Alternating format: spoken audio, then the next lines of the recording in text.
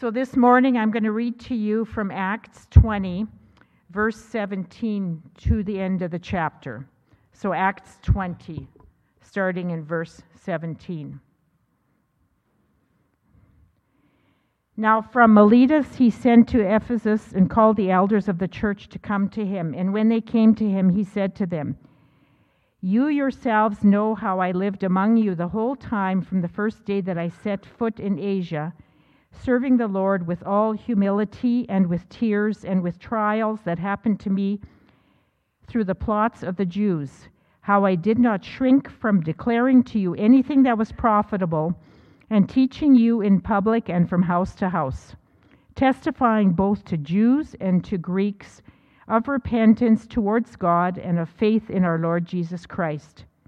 And now, behold, I am going to Jerusalem, constrained by the Spirit, not knowing what will happen to me there, except that the Holy Spirit testifies to me in every city that imprisonment and afflictions await me.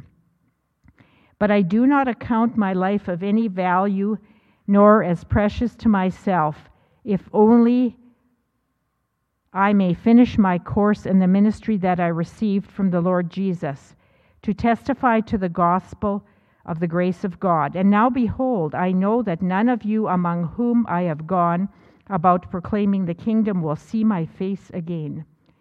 Therefore I testify to you this day that I am innocent of the blood of all of you, for I did not shrink from declaring to you the whole counsel of God. Pay careful attention to yourselves and to all the flock, of which the Holy Spirit has made you overseers, to care for the church of God, which he obtained with his own blood. I know that after my departure, fierce wolves will come in among you, not sparing the flock, and from among you, from your own selves will arise men speaking twisted things to draw away the disciples after them. Therefore be alert, remembering that for 3 years I did not cease night or day to admonish everyone with tears. And now I commend you to God and to the word of his grace, which is able to build you up and to give you the inheritance among all those who are sanctified. I coveted no one's silver or gold or apparel. You yourselves know that these hands ministered to my necessities and to those who were with me. In all things I have shown you that by working hard in this way, we must help the weak and remember the words of the Lord Jesus, how he himself said, "It is more blessed to give than to receive." And when he had said these things, he knelt down and prayed with them all. And there was much weeping on the part of all. They embraced Paul and kissed him, being sorrowful most of all because of the word he had spoken, that they would not see his face again. And they accompanied him to the ship. May the Lord add blessing to this word.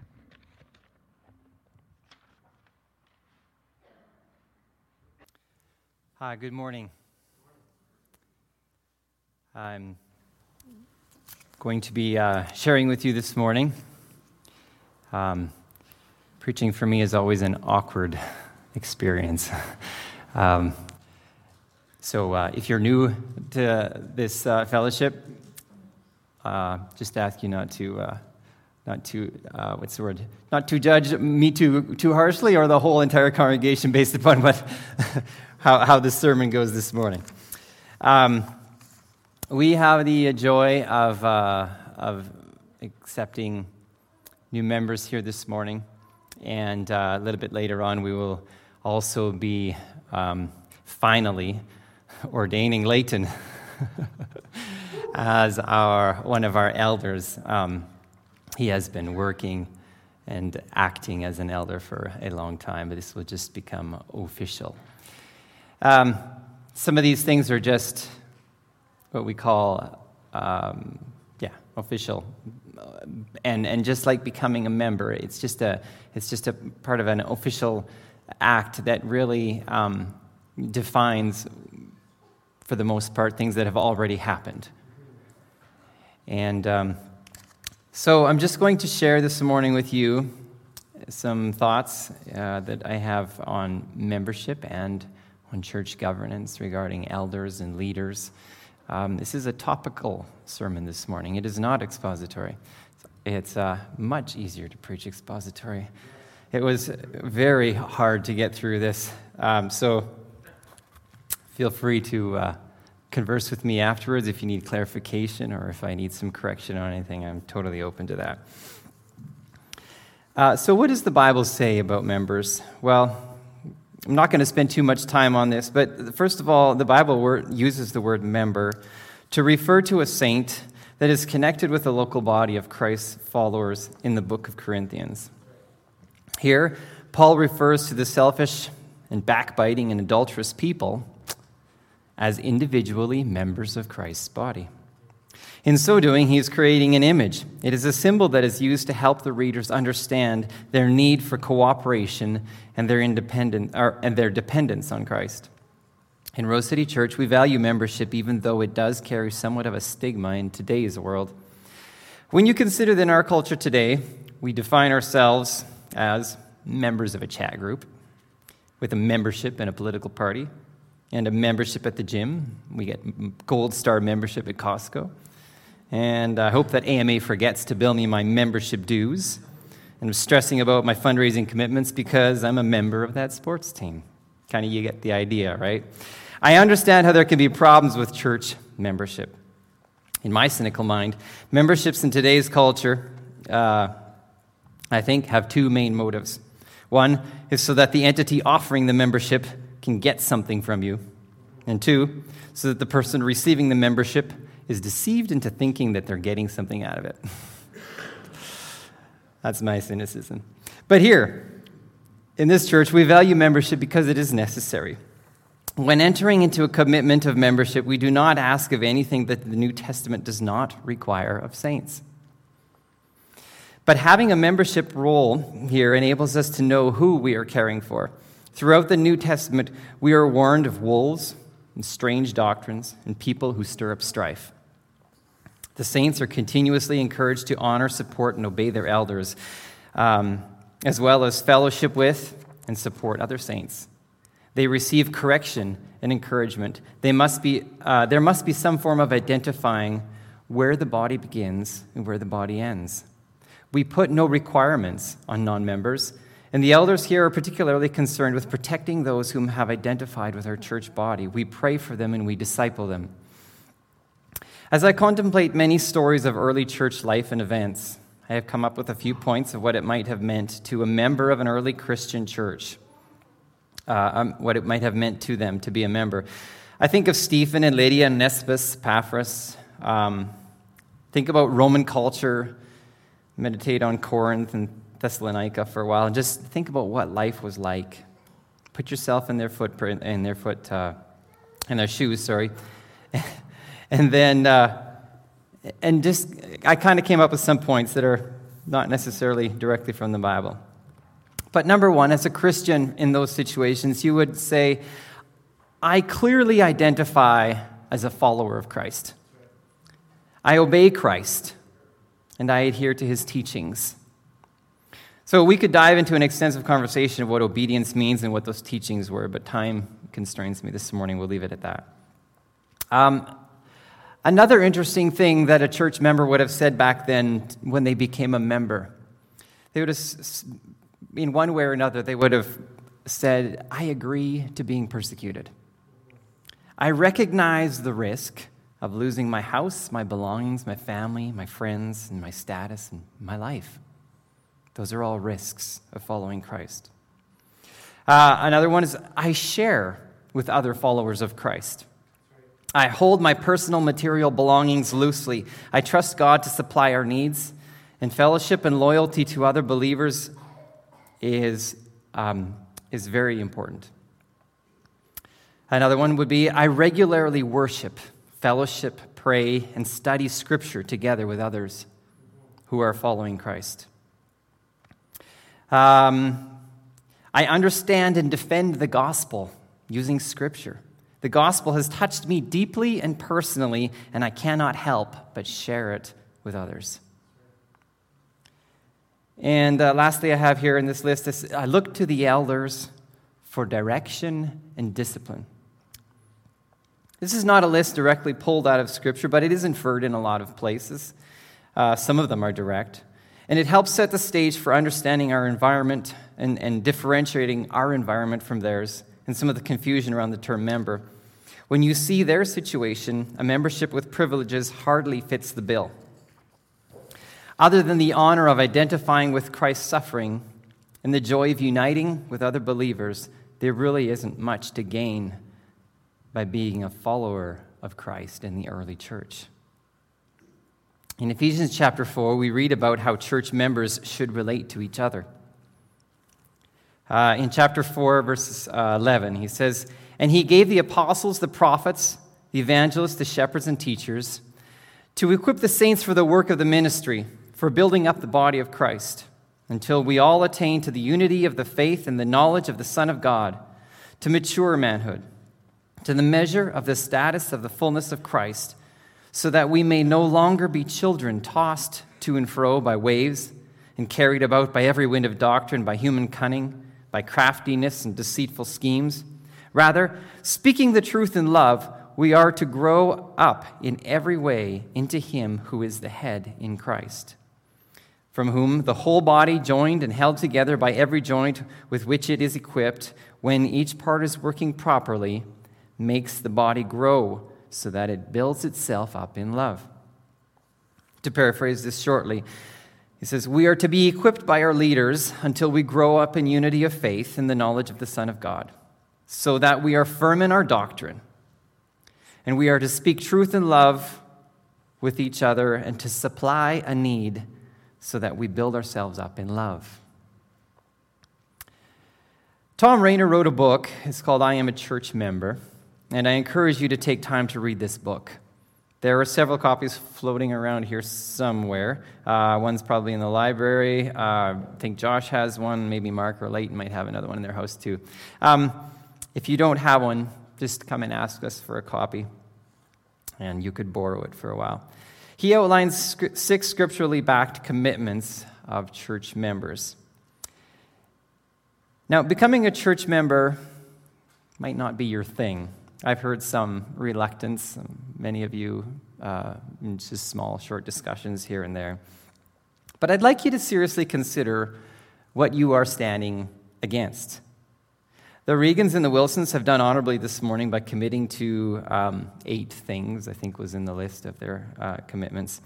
And if you get a chance, I don't know if we'll go over them, but these commitments are found in the Bible, and they are commitments that early Christians would have committed to and supported by putting their livelihoods on the line. And if you are reluctant to do that, I just would ask you to consider why you haven't yet. It's a very simple, unpainful process, and yet it gives us the confidence of knowing that you identify with this local body of believers in some sort of an official way.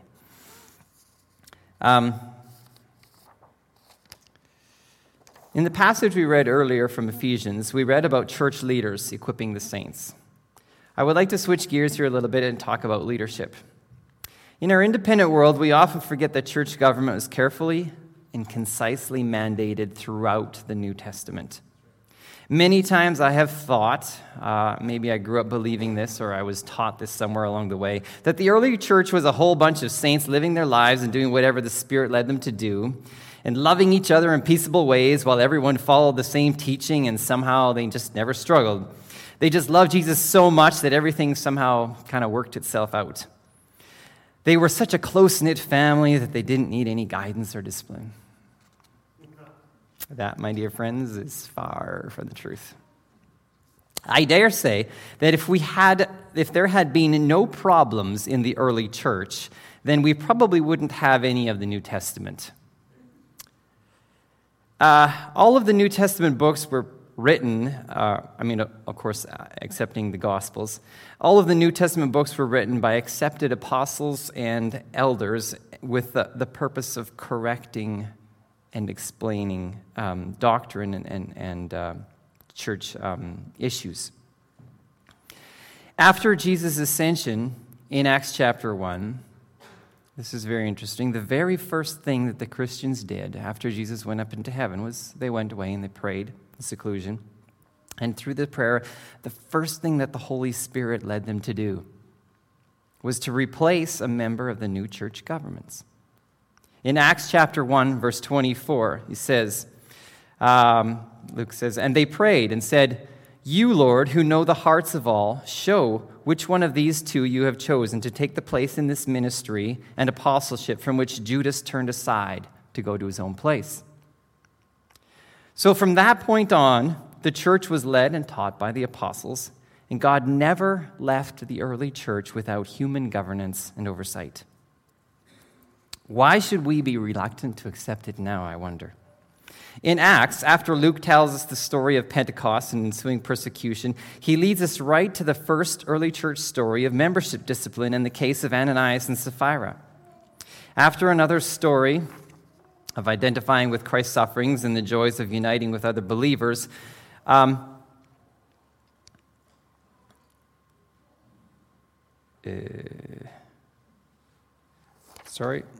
got lost. After another story of persecution in Acts chapter 6, he tells us about church problems again. And so the brothers picked up 6 deacons, and the apostles commissioned them. So let's read in Acts chapter 6, verses 1 to 7. "Now in these days when the disciples were increasing in number, a complaint by the Hellenists arose against the Hebrews because their widows were being neglected in the daily distribution. And the 12 summoned the full number of the disciples. And they said, 'It is not right that we should give up preaching the word of God to serve tables. Therefore, brothers, pick out from among you 7 men of good repute, full of the Spirit and of wisdom, whom we will appoint to this duty. But we will devote ourselves to prayer and to the ministry of the word.'" So other than the obvious, there are some notable things in this passage. The first one is that the apostles were serving tables at the beginning of this chapter. They were working hard. They were the first servants of the church. Another is that the saints, the brothers, the disciples were the ones who picked the deacons. But the apostles were the ones who commissioned them and gave them authority. We see that there was a trust between the apostles and the church brothers to be able to pick the right guys for the job, but also a recognition of the authority that the apostles had received to be able to appoint them. It could also be noted that this is the first sign of strife in the earlier church that may have been racial. After we begin to read about the elders and what they did, there are numerous references to forms of governments in developing doctrine and logistics. Most notably, I think, maybe is the system of sharing food and money throughout Judea during the famine, as well as the Jerusalem Council, which resulted in a letter penned by the apostles authorizing Barnabas, Saul, Judas, and Silas as bearers of the true gospel, thereby rejecting others who were attempting to teach false doctrines. So we see clearly in the first half of Acts that church governance is absolutely scriptural. It's ordained by God for understanding doctrine. It's ordained by God for discipline and for caring for each other. We must have church governance and organization. The Bible mandates it. The Bible exemplifies it. And the Bible clarifies it. In our day, we have people who do not want to have leaders. We do not want to submit to different forms of authority. We have been abused. We've been lied to. We've been rejected and stolen from and in many other ways mistreated and manipulated by leaders. As church members, we are asked to be submissive to our leaders and to love them and to bestow honor to them and pray for them. But how can we do that if they're not trustworthy and if we have hard and rebellious hearts? We also have many people who should be leaders, but who are neglecting their calling. We would rather pursue our own interests and protect ourselves from the hassles of church leaderships. We truly are a very weak people. We don't want to follow, but we want someone to help us with our problems. We don't want to lead, but we complain about the lack of good church leadership. We aren't that different from the early church. It is necessary then that we study what is biblical church elder. An obvious place to focus on the study of elders and church governance in general would be 1 Timothy. Here, Paul addresses many issues of the day that are still common discussions today. It is literally a textbook on church leadership and church problems. If you have questions about church leadership and have not read this book in its entirety, I challenge you to do it. I do not in any way want to sideline 1 Timothy right now. As I said, it's like a textbook. It's irreplaceable. But I would like this morning to take the next 10 minutes to study a little more on the application of this textbook. We are going to go to Acts chapter 20, verse 17 to 38. Timothy was working in Ephesus, and he very well could have been one of the elders that Paul was referring to here. I don't know, but in Acts chapter 20, Paul is giving a farewell address. He calls the elders together, so he is speaking specifically to elders. After having spent 3 years with them and working and toiling with them, he is saying goodbye to them. You will see that it is very implicit in this whole text. It's not said clearly, but Paul is saying implicitly, imitate me. Even though he never really literally says it right there, he does say that in 1 Corinthians chapter 11 and verse 1. By reading this text, we will see in real life what Paul continues to outline to Timothy throughout the book of 1 Timothy, and what is expected of all church elders even today. Let's read from Acts chapter 20. We'll start at verse 18 to 21. You yourselves know how I lived among you the whole time from the first day I set foot in Asia, serving the Lord with all humility and with tears and with trials that happened to me through the plots of the Jews, how I did not shrink back from declaring to you anything that was profitable and teaching you in public from house to house, and teaching you in public and from house to house, testifying both to Jews and to the Greeks of repentance towards God and of faith in our Lord Jesus Christ. Firstly, he was imploring them to lead in their whole way of living. He says that he did not shrink back from serving and teaching the gospel from the moment that he came in to Ephesus until it was his time to leave. He taught through every trial that he faced, both in private and in public places, and without favoritism to anybody. In Acts 20, in verses 22 to 25, he says, And now, behold, I am going to Jerusalem, constrained by the Spirit, not knowing what will happen to me there, except that the Holy Spirit testifies to me in every city that imprisonment and afflictions await me. But I do not account my life of any value, nor as precious to myself, if only I may finish my course in the ministry that I received from the Lord Jesus, to testify to the gospel of the grace of God. And now, behold, I know that none of you among whom I have gone about proclaiming the kingdom will see my face again. So here he's reminding them to have no regard for their own lives, but that they should entrust themselves entirely to God's sovereign design, just as he is doing. Paul was determined to be obedient to God and willingly embraced persecution as part of following Christ and testifying to the gospel. Verse 26 to 31.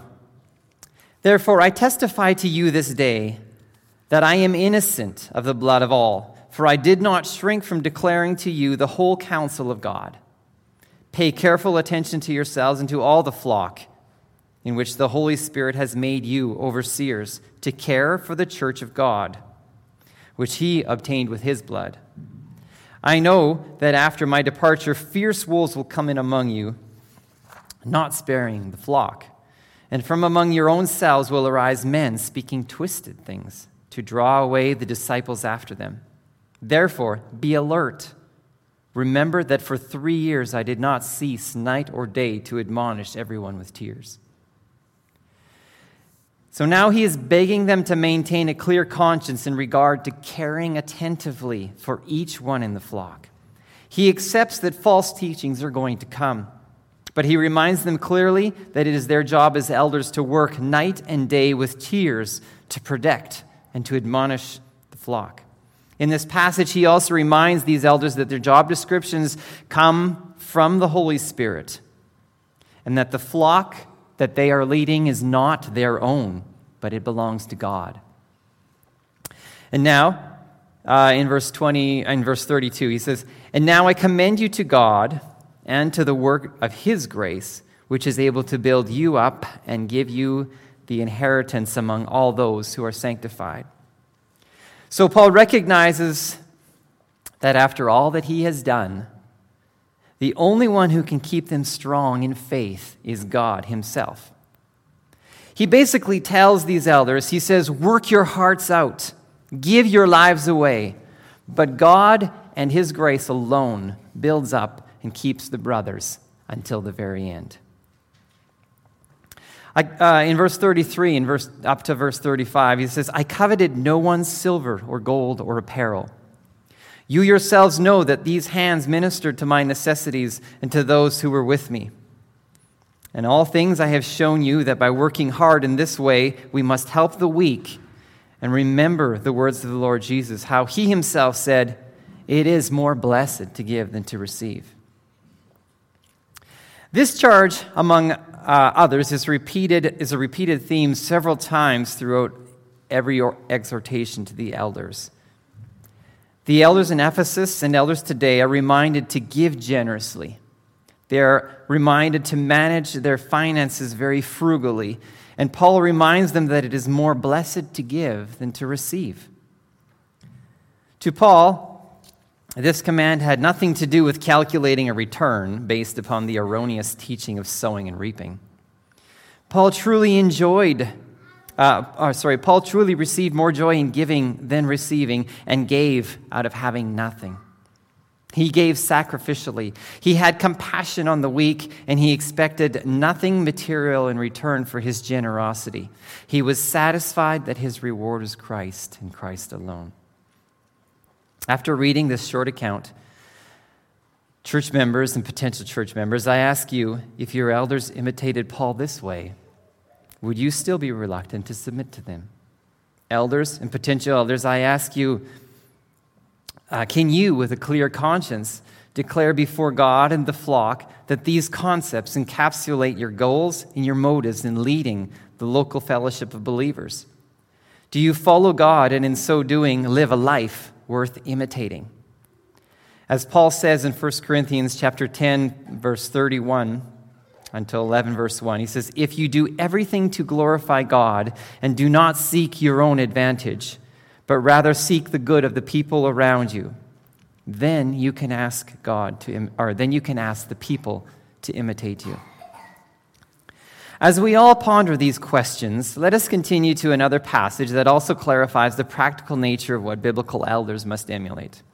In Hebrews chapter 13 and verse 7, Christians are asked to consider the outcome of the leader's way of life. Verse 7 in Hebrews chapter 13 says, "Remember your leaders, those who spoke to you the word of God. Consider the outcome of their way of life and imitate their faith." So after having read about Stephen in Acts chapter 7 this week and contemplating about how Peter probably died, and noting that Paul was embracing his coming imprisonment and subsequent death in Acts chapter 20, I realized that what the writer here is asking of the saints. He is saying, do you see how they kept their faith through their lives? They suffered, and they did not deny Christ, but rather willingly they bore reproach. And the idea of reproach is brought out more through the rest of Hebrews 13 here, and how they bore this reproach.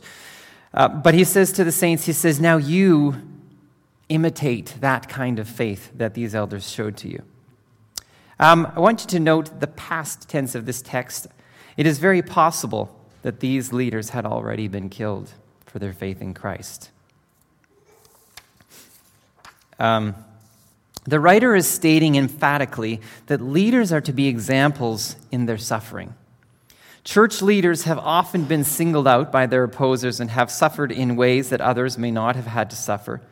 As Leighton said to me the other day, the leaders in the book of Peter were often seen as lightning rods of the early church. And similarly today, this should be their calling. Leaders must not shy away from persecution, but as an example to the saints, joyfully enter that path whenever the Lord presents it.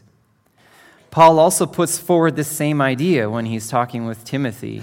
In 2 Timothy chapter 3 and verse 12, he says, "Indeed, all who desire to live a godly life in Christ Jesus will be persecuted." In wrapping things up today, I would like to read from 1 Peter chapter 5, verse 1 to 5. This is a well-known scripture regarding eldership. Peter says, "So I exhort the elders among you, as a fellow elder and a witness of the sufferings of Christ, as well as a partaker of the glory that is going to be revealed. Shepherd the flock of God that is among you, exercising oversight, not under compulsion, but willingly, as God would have you, not for shameful gain, but eagerly, not domineering over those in your charge, but being examples to the flock. And when the chief shepherd appears, you will receive the unfading crown of glory. Likewise, you who are younger, be subject to the elders. Clothe yourselves, all of you, with humility toward one another. For God opposes the proud, but he gives grace to the humble."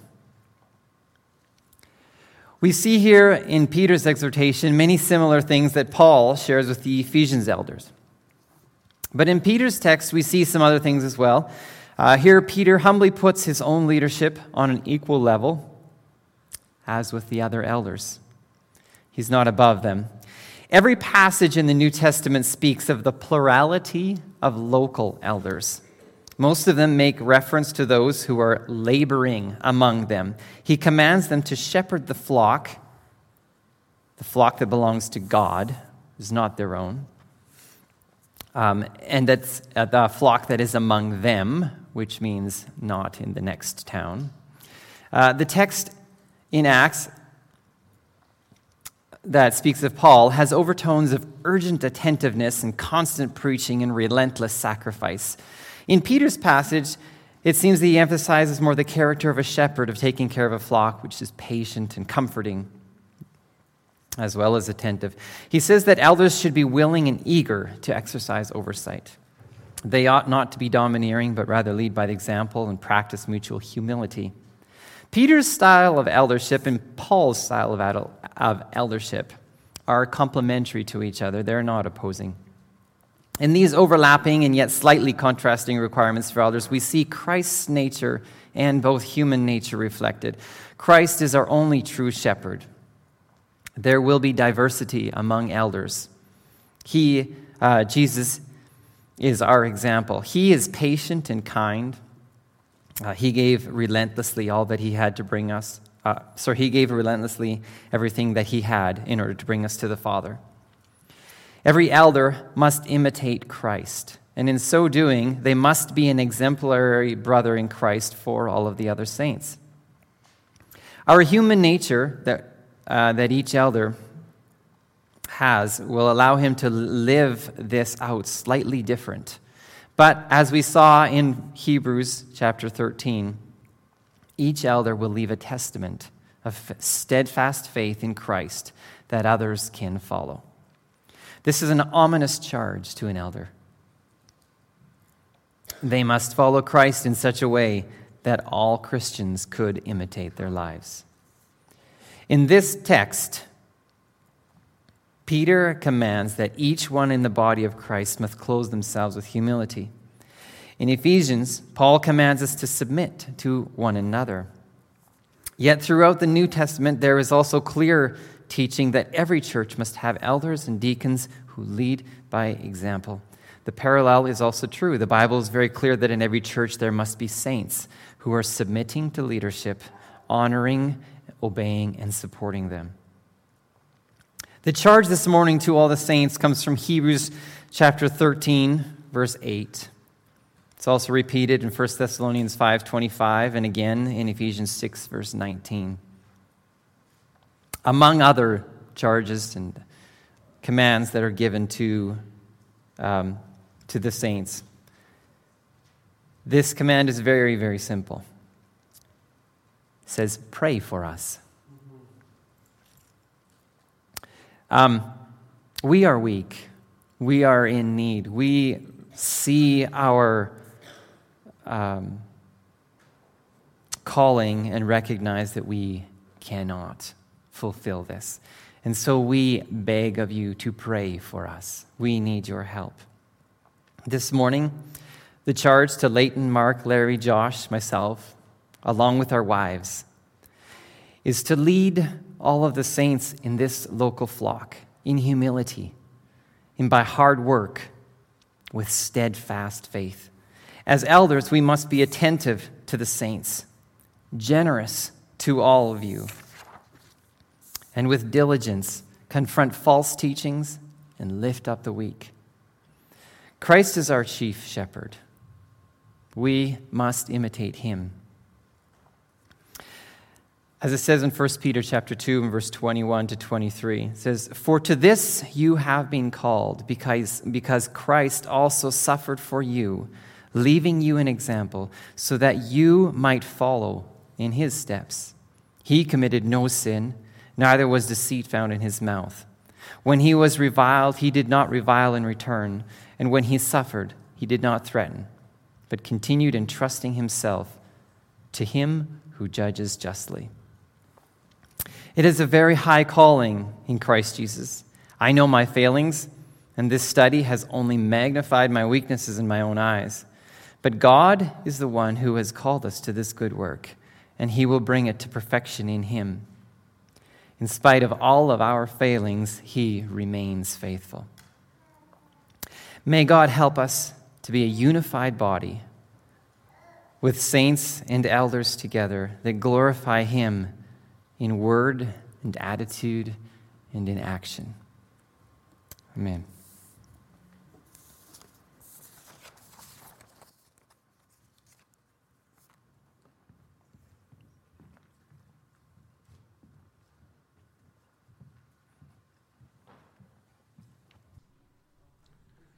Let's stretch our voices and sing to our great God here again. Then sings my soul, my Savior God, to thee. How great thou art! How great thou art! Then sings my soul, my Savior God, to thee. How great thou art! How great thou art!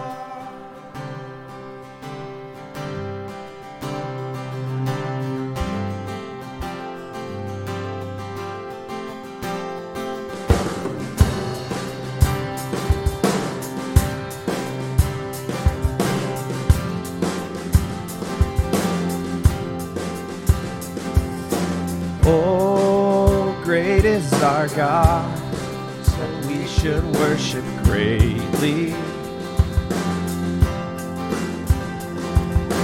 No song is too loud, no orchestra too stately to hail the majesty,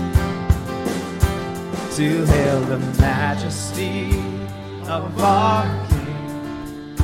So lift your voices loud as we sing. Oh, great is our God, so let our songs be endless. So awesome his ways, how could we comprehend them? So we will make it known to our kids, and we will sing about the gracious gifts you give. We will sing